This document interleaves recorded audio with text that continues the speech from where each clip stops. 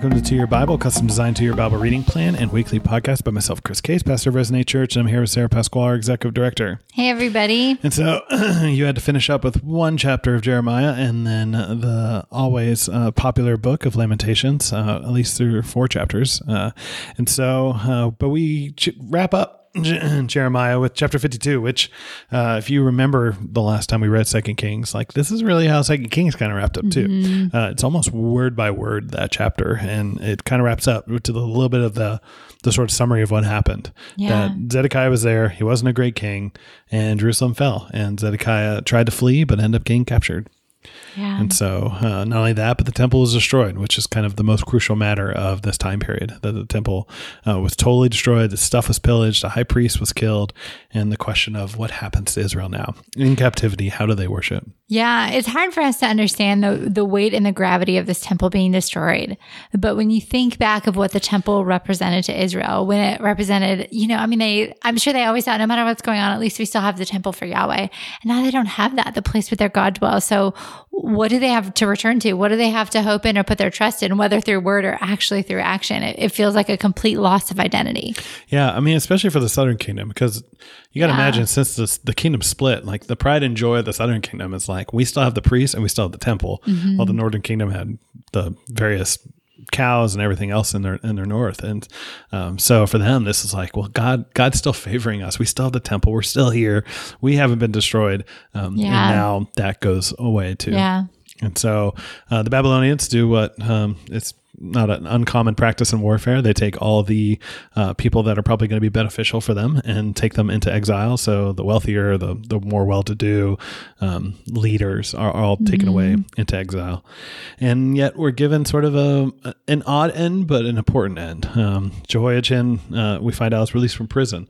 Now, at first it's like, who really cares if this random king gets released from prison? But if you remember the lineage here, Jehoiachin's part of the line of David. And God has promised that through David, there's going to be one. And Jeremiah has even promised, talking about the shoot that comes out of Jesse.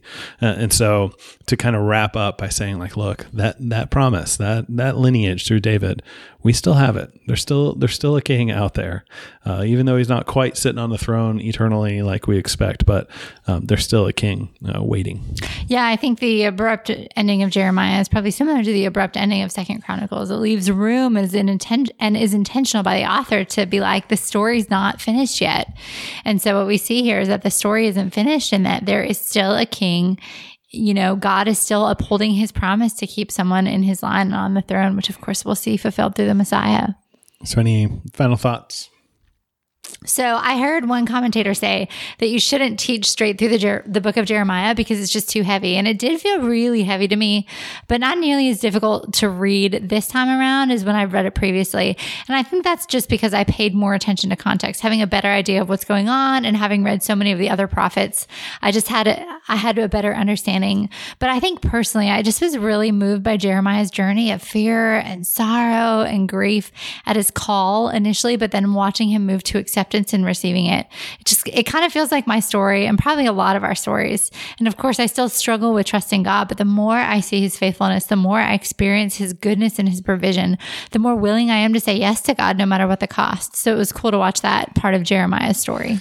Yeah, it's interesting kind of coming off of reading a little bit through Isaiah. And Isaiah kind of always seems to have this like on the horizon kind of hope to him and sort of looking into the future a little bit. And Jeremiah constantly felt like, I mean, you definitely had 30 through 33 where you had this new covenant promise, but constantly like the destruction's about to happen. The destruction's happening right now. Here's what happened with the destruction. It was like very current event. And the kind of jumping between prophecy and narrative kind of helped drive that home. But Jeremiah, I mean, just reading through it, and this is always, I think, an important lesson. Like, obedience to God may not lead to your best life now. And Jeremiah was told to speak this word. He was told right away that people weren't going to listen. He gets thrown into stocks. He gets beaten. He gets thrown in jail. He gets thrown into a dang cistern at some point. He gets dragged off to Egypt. Like, all these things keep happening to him for simply telling people what God told him to do and to call people to repentance. repentance. And yet God never leaves and forsakes Jeremiah. Jeremiah is kind of given like these little glimpses into the future. He's told about the branch out of Jesse. He's told about this new covenant. He's told about this future king. And so like God's still always with him, giving him just these pieces of hope in the midst of like circumstances that are definitely not going in Jeremiah's way. And sometimes we are in such a system that we define faithfulness by fruitfulness and growth and numbers and that's success. But Jeremiah is a successful prophet. He just wasn't successful in convincing people to repent, but he was successful in doing what God had told him to do, and making sure we measure more faithfulness and obedience more than we measure fruit that can seem false. It can seem like a false sense of a marker to say yes. Yep. So Lamentations, we'll include the Bible Project link as we do with most new books, but in this one, it almost feels like Song of Songs at times. In the Song of Songs or Song of Solomon, you had this back and forth between different voices, and I think you have a little bit of that now. There's different theories on how many voices, but I tend to think there's the main narrator and then the voice of Zion or Jerusalem or Judah being this female voice that's constantly speaking, and I think the book, for all intents and purposes, creates a space for this kind of emotion that we literally, God goes out of his way to inspire somebody to write a book that includes just sorrow and brokenness and anger and grief and rage. And I think there's healthy ways to process those things and very unhealthy ways. And I think God has given imprecatory psalms and lamentations and all these things for his people to learn how to bring those emotions to him, not irreverently, but taking those emotions to God. And there's a lot of structure in this book. It's an alphabet. If you were reading in Hebrew, you would notice right away that every line begins with the next letter in the alphabet. So there's 22 verses in the first chapter. We'll see this in the numbers, just in our numbering. It's 22 verses in the first chapter, the second, fourth, and fifth chapters, and then there's 66 in the middle in the third chapter. So it becomes, and if you're watching out for things like chiasms, it becomes very apparent. And I'll include a link of a structure to the book as well, related to sort of the chiasmic structure. Yeah, so the lens through which to view this is that it was written during Babylon's destruction of Jerusalem in BC 586.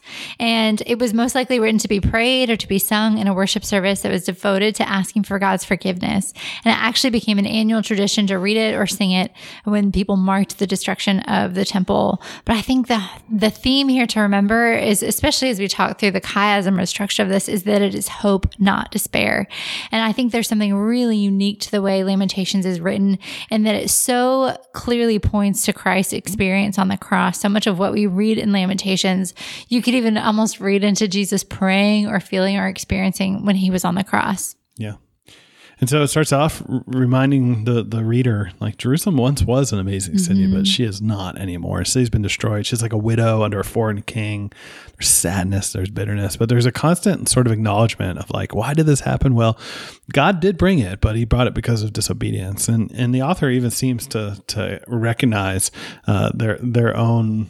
Israel's own mistakes, that the Lord was in the right and I have rebelled against his word, that there's sort of that idea. And there's a lot of images as well. So it feels kind of prophetic that God burned her to the bone. He smashed her like grapes in a wine press. In the end of chapter 1, it's interesting because there's sort of finally an ask from the author. At first, the author's just talking, but then there's sort of an ask. But the simple ask is like, God, are you not going to deal with everybody else the same way you've dealt with us?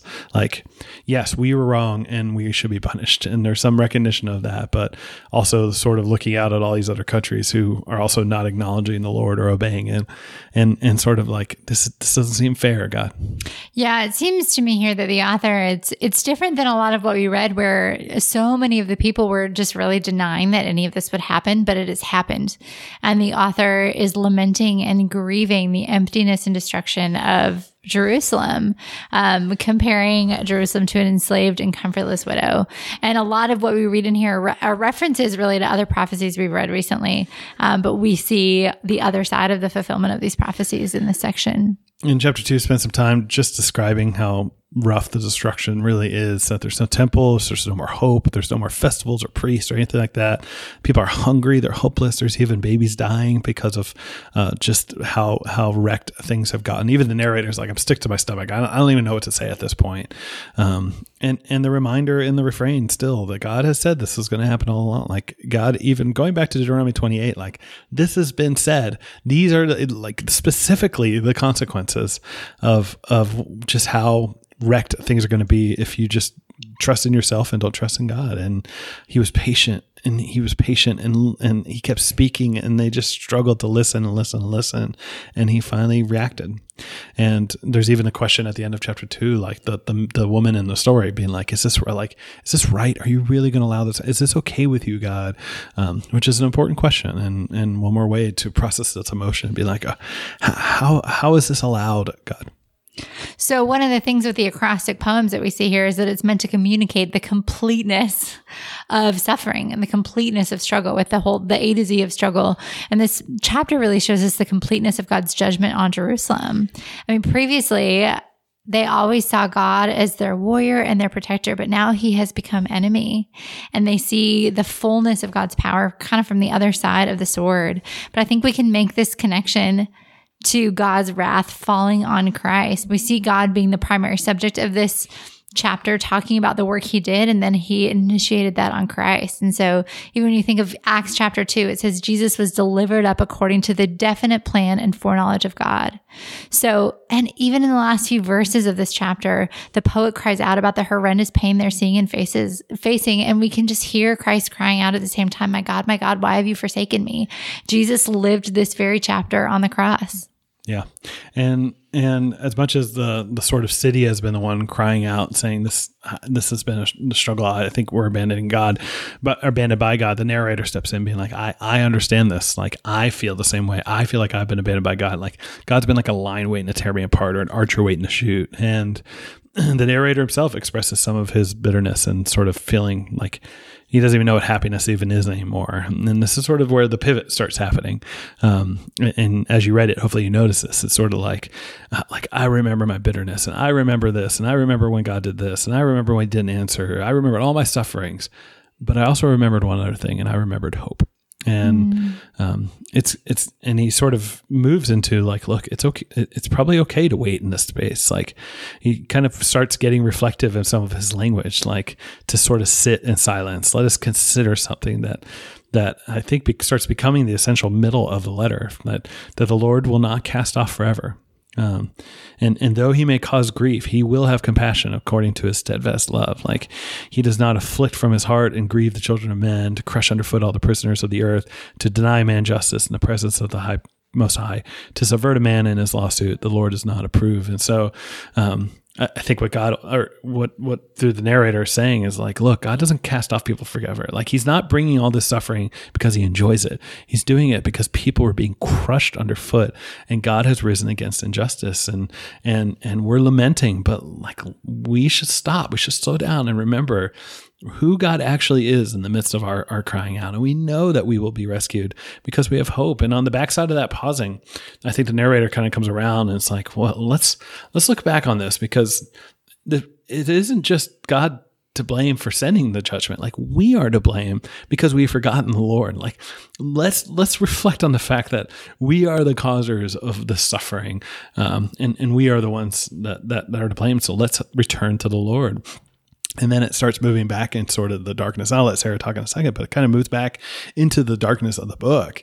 And I wonder if the setup is sort of the first 2.5 chapters in some ways, like just crying out and lamenting, just suffering, grief, sadness. But in the middle, the author's sort of like, okay, let's stop. Let's sit in a silence. Let's wait on the Lord. And let's remember that he does provide hope, and he will not actually leave us here forever. And not only that, but the reason why we're so sad and we're grieved and the situation is happening is because we contributed to it. Like we are actually culpable. And I'm not arguing that all sin or all grief and all that is always because of individual person sin. Like I don't know if it's always, sometimes it's external of you that those things happen. But here in this story, it definitely is the author recognizing it was us that caused this.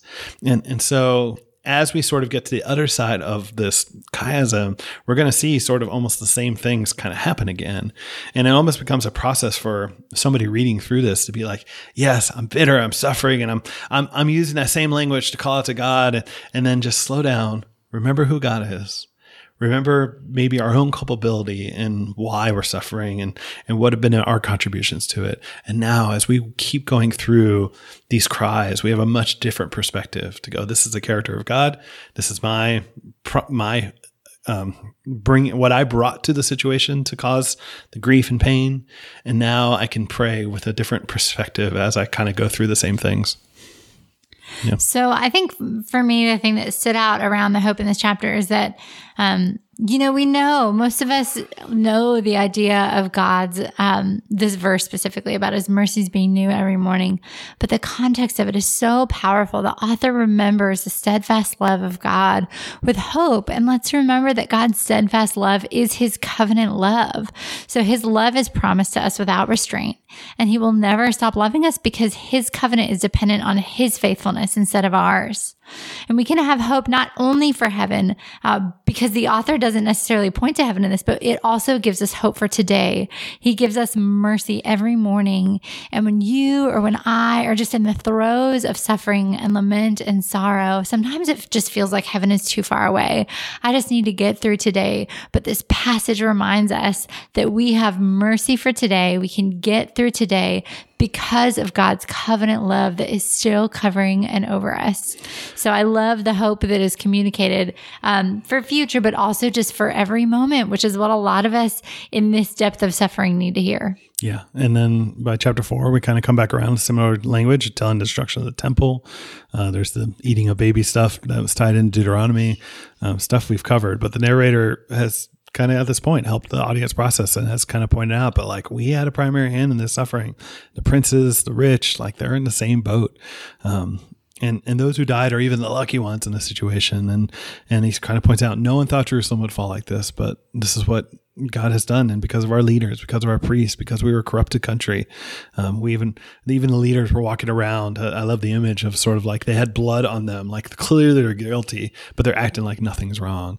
And God has punished them to the point where they've learned their lesson, and maybe the neighboring countries will too. Yeah.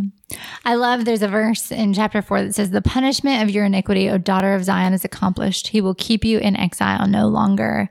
And as I read that, I just immediately thought of Christ. Again, he has delivered us from exile, from bondage, from slavery for all time. All right, let's jump to Hebrews, which is no less complex than other stuff we're reading.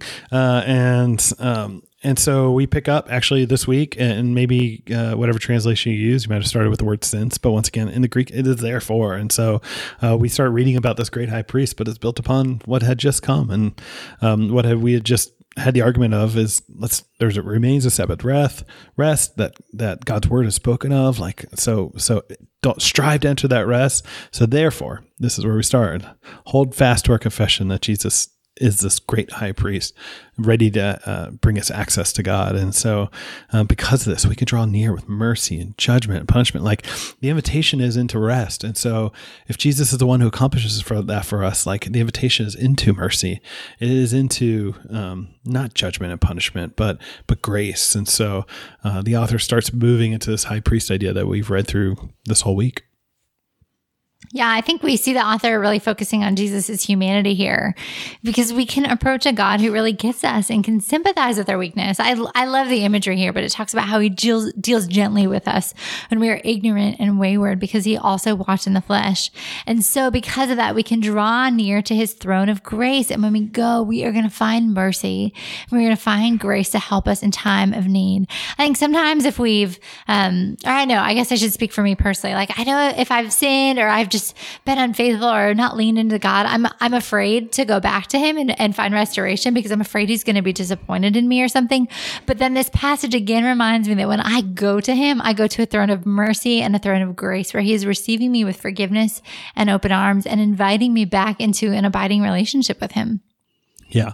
And so, that argument's being made of the one who stands before the Father, the one who is saying forgive, forgive, forgive, is one who is like us. It's not one removed from us, but one much more like us. And the same way that that the feeling of the great high priest for the Israelites walking in there, it was like, oh, like it's a human standing before God on our behalf. Like the same was true of Jesus in sort of the flesh. And so, but we'll start making the arguments on the other side of this.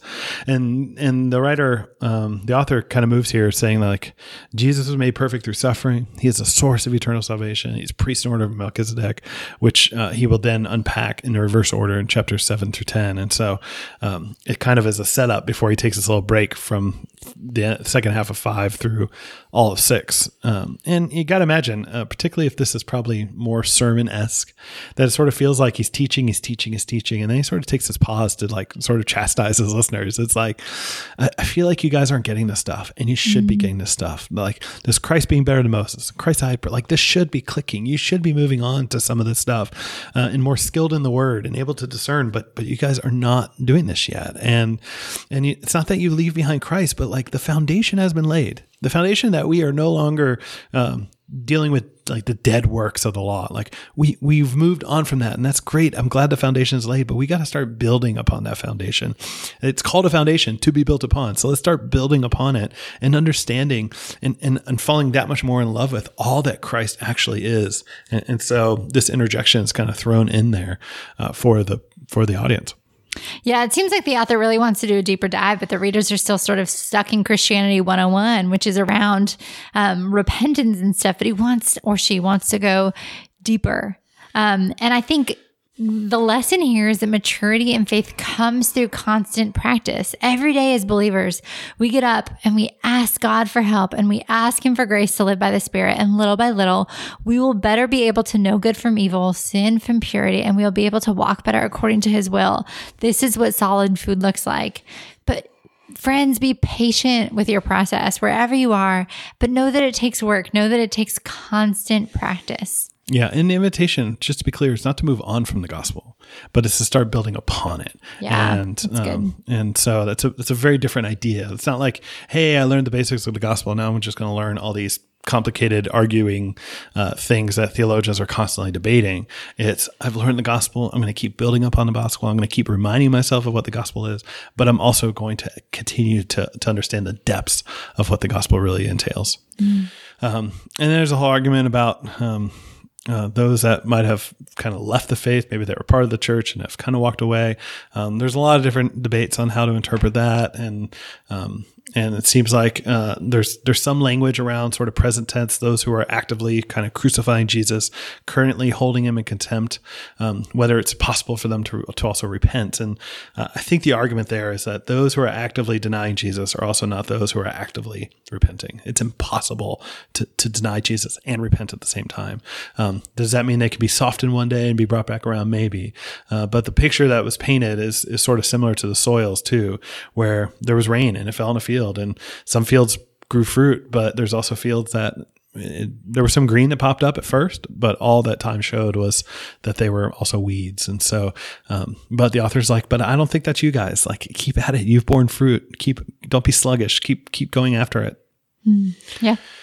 And then we get sort of this conversation around a promise and the concreteness of a promise, and really God, as much as people guarantee promises in some ways, that God put His own reputation on the line with Abraham, and his collateral was His word itself, and it has been sure. So we have like the steadfast assurance, and now that steadfastness, that most assured, unbreakable thing is in Jesus. We have this unbreakable spiritual lifeline tethered to Jesus, and so what for an Israelite would have felt so certain related to the promises of Abraham through all those years is now the argument for the author saying, like, we have that now so much more in Jesus, who is like literally tethered into the holy place. Like the rock, the anchor is set on God Himself. And so we should feel so sure in the midst of a changing sea or tide, like we as a boat should be anchored to God Himself. Yeah. I love this imagery or this visual of anchored hope. And our hope and anchoring is set entirely entirely on the finished work of Christ. We don't earn it. We don't fight for it. We don't obtain it without the promise of God, who really is the only one who can uphold this sort of promise. And we do it all under the death and resurrection of Christ. So when you start to feel afraid for your faith or whatever, remember that the anchor and the one holding your faith steadfast is God himself. And now there's got to be, if you're an Israelite, like the practices of the tabernacle and the temple were so ingrained for 1,000+ years at this point. And this is where atonement happens. This is where the Holy of Holies is. This is how God and man ultimately are reconciled together. And so for this author to come around being like, yeah, but the Messiah, that one that was always promised, was also a priest. And he's a priest of a much better thing.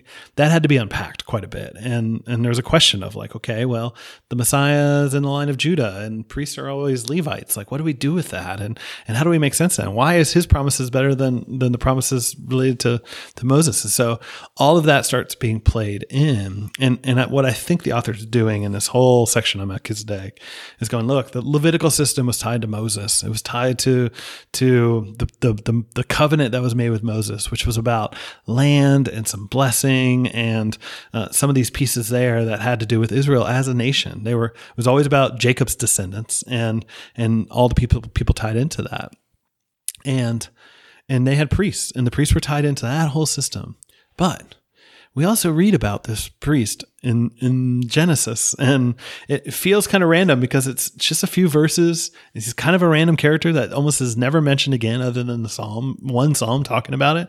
And so, but the author is brilliant to sort of use that as a paradigm. And maybe the person, because he's the king of righteousness or the king of Salem, which would have been peace, or Jerusalem itself, had those titles that maybe this is Jesus, maybe it's the theophany, but he also maybe just going, okay, we also know of a priest, and a priest that like had a greater authority or position than Abraham, like the father of all the Israelites, like because Melchizedek blessed Abraham, like he was a greater thing than Abraham, who's like the greatest thing to any Israelite. And not only that, but Abraham's covenant was about the blessing of the nations, not just Israel and what it was going to get out of obedience. It was about God's work to bless all the nations. And so we have a priesthood tied to this idea of God blessing the nations, and a priest who is greater than the greatest person in our faith system. And so the author's going, Jesus is like that. And not only that, but that priest never had a start or beginning. There's no genealogy conversation, which we would have had with every Levitical priest. There's no genealogy conversation. There's no beginning and end to his story. And we don't know when he died or anything like that. And that's Jesus. He's eternal. It's not about genealogy. It's about God's chosen man. And not only that, it's about blessing the nations. And not only that, it's someone who didn't die. Like his priesthoods in perpetuity, very unlike everything else in the Levitical system. And so I hope to encapsulate in what I just said, the large idea of this whole argument that's around Melchizedek. So the author is setting it up here. I'm just going to say something quickly because I think you probably covered most of it, but is showing here that the line or the priestly order of Melchizedek is superior to that of the Levites. And then we will find out why that's important in our next section we talk about. Yeah. And so that Levitical priesthood, like it just never came to completion. It talks about being perfect, but the word there is sort of consummated, completed. It never finished. It was annual, it was continual, it was daily. It kept involving priests that would die, and all this kind of stuff. And so this new idea, this new high priest in Jesus, who entered into a holy space not made by man, but God's true holy space in front of God, it's distinct from everything we've had before. And so that old way, which was just a picture, it's abrogated, it's repealed. It's a system of dying priests that constant reminders of sin and death. But we have Jesus now who paid the sin and death so that our constant reminder is life and mercy. And there's an old way and a new way. And the invitation then is to this new way, this distinct way. So the argument here is that Jesus was the first priest after Melchizedek not to be a Levite. And the emphasis here is on the eternality of it, that he wasn't subject to law and death. And because Jesus is high priest permanently and forever, he can save to the uttermost, like the verse says, those who draw near to God through him, which is just incredible to think about this permanency of priesthood. Yeah, he's the perfect version of everything people have been longing for, and everything that people found like fault with the struggle with the old system. Jesus does perfectly, and he's the high priest, and God's word has spoken this. That's why it's so sure. Once again, there's a callback to that, like that we should feel certain about this, because there probably was a struggle, being like, are you sure we shouldn't go back to the priesthood and stuff like that? And the author's like, no, don't go back to the priesthood. That old way is gone. And we have this new priest. So if you're a priest, the picture that starts getting painted is a priest has to show up every time they go into the temple with an offering, with a sacrifice, or some sort of animal that they would bring in as part of whatever it is that they're working to atone for and things like that. And Jesus doesn't do this as the priest. He brings himself. He becomes the object, and we'll see this even more in the coming chapters. But like he becomes the object that brings into the holy place, the Holy of Holies in heaven. And this new covenant becomes better than the old. And what makes it better? And the author says, what makes it better is it's built upon better promises. There was fault in the old one, and the fault was really with the people. And they just, the promise of blessing in the land and that the laws, that they would follow the laws and that they would be transformed by it, they just never were. And we really needed, in the Jeremiah passage here, we really needed God to remember sin no more, and for our sin to be dealt with and new hearts to be given. And so that old system is obsolete.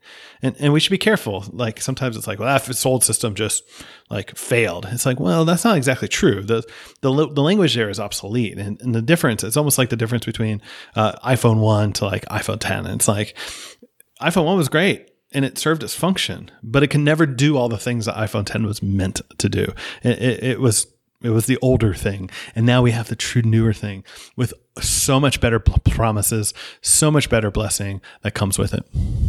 So when we think about Hebrews and this idea of Jesus being better, all of this argument was building to this point that Jesus is the better high priest. He is perfect and he is complete. His lineage is not hereditary through birth. It wasn't completed at a certain age, but it is full and complete and sufficient in the line of Melchizedek, who didn't pass down the rule to others. And so because of this completeness, Christ is fully sufficient to save to the uttermost those who draw near to God through him. And guys, this is a gospel picture we see. Sometimes it's different than we as Gentiles, non-Jews tend to tell the gospel, but we hear another gospel presentation in this story of Jesus as the better and complete high priest for all time. Yeah, absolutely. Yeah, it's such a beautiful and complex and culturally at times distant picture, but it's such a crucial one to understand too. Psalm 144. Yeah, so I think again we hear an emphasis on God's authority over creation and his character to us, which like he's loving and he's a fortress and he's a stronghold. And comparing that to the fact that we are like breath. God is eternal, God is complete, God is full, and we are just but a breath. Yeah, there's definitely an asking for like blessing from God, particularly in battle, but also beyond that. And then some superscripts also connect us to David and Goliath. That David's sort of in this, about to have this battle, and he's asking for God's blessing in the midst of it. And Psalm 142. So this is such a good encouragement to cry out when we're struggling, and you can cry out, "You are my refuge, and you, God, are my portion in the land of the living." Hebrews points out the sufficiency of Christ so well, and I think this passage goes right along with it, backing that up. Yeah, and reading through Lamentations too. Like God has given us not only a lot of individual psalms, but a book like Lamentations to be like, look, like I can handle my people struggling, like not just happy-go-lucky, putting a smile on the face, but there's a healthy way to do that. And I do want you to bring those things to me, but and to bring those struggles, but we'll work through that. God is always hope, even in the midst of the struggles. Mm-hmm. Next week. So you're going to read quite a few different prophets next week, but you're going to start with Habakkuk. And I really enjoy Habakkuk. It's unique in that it's really just kind of a recorded dialogue between Habakkuk and God, where Habakkuk is asking a lot of the same questions about injustice that we also ask. So pay attention to how he approaches God. How does Habakkuk communicate his questions to God? And as you read it, we automatically put these sort of tones of voices on the reading. So try out a couple of tones. Try reverence, try stubbornness. How do you read and perceive that differently as you read Habakkuk? And then in the New Testament, you're going to hit on chapter 11. We know this of Hebrews, and we know this is the hall of faith. We're all pretty familiar with it, but read it in the context of the whole book.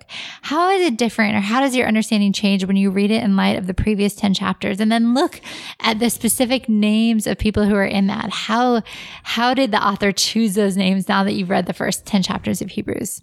Yeah. Habakkuk, it's great. And yeah, he has this dialogue. He's going to wait in his watchtower, and we'll get to watch this prophet, but we'll get to see, and maybe you can relate to sort of the question of like, God, I just want to see and understand what's coming next. I just want to know what you're doing and what you're up to. And God provides some answers. And it's interesting to watch Habakkuk kind of process the God actually answering the questions for him when other prophets don't necessarily get those answers. And so I think it becomes interesting when we struggle and want those answers from God, maybe to have some perspective that Habakkuk ends up with. And then New Testament, there's a significant chapter, I think, by chapter 10 that there's sort of a pivot in this letter around, I think, the therefore persevere in the faith. And so think about all the arguments we've had for 10 chapters, and the author is about to go, okay, like, at the end of the day, let's get into some like, here's now how you should live, and let's persevere in the faith, run the race, and like think through, all right, what does those first 10 chapters really have to do with perseverance in the faith? And that's it for us this week. Thanks, y'all. Thank you.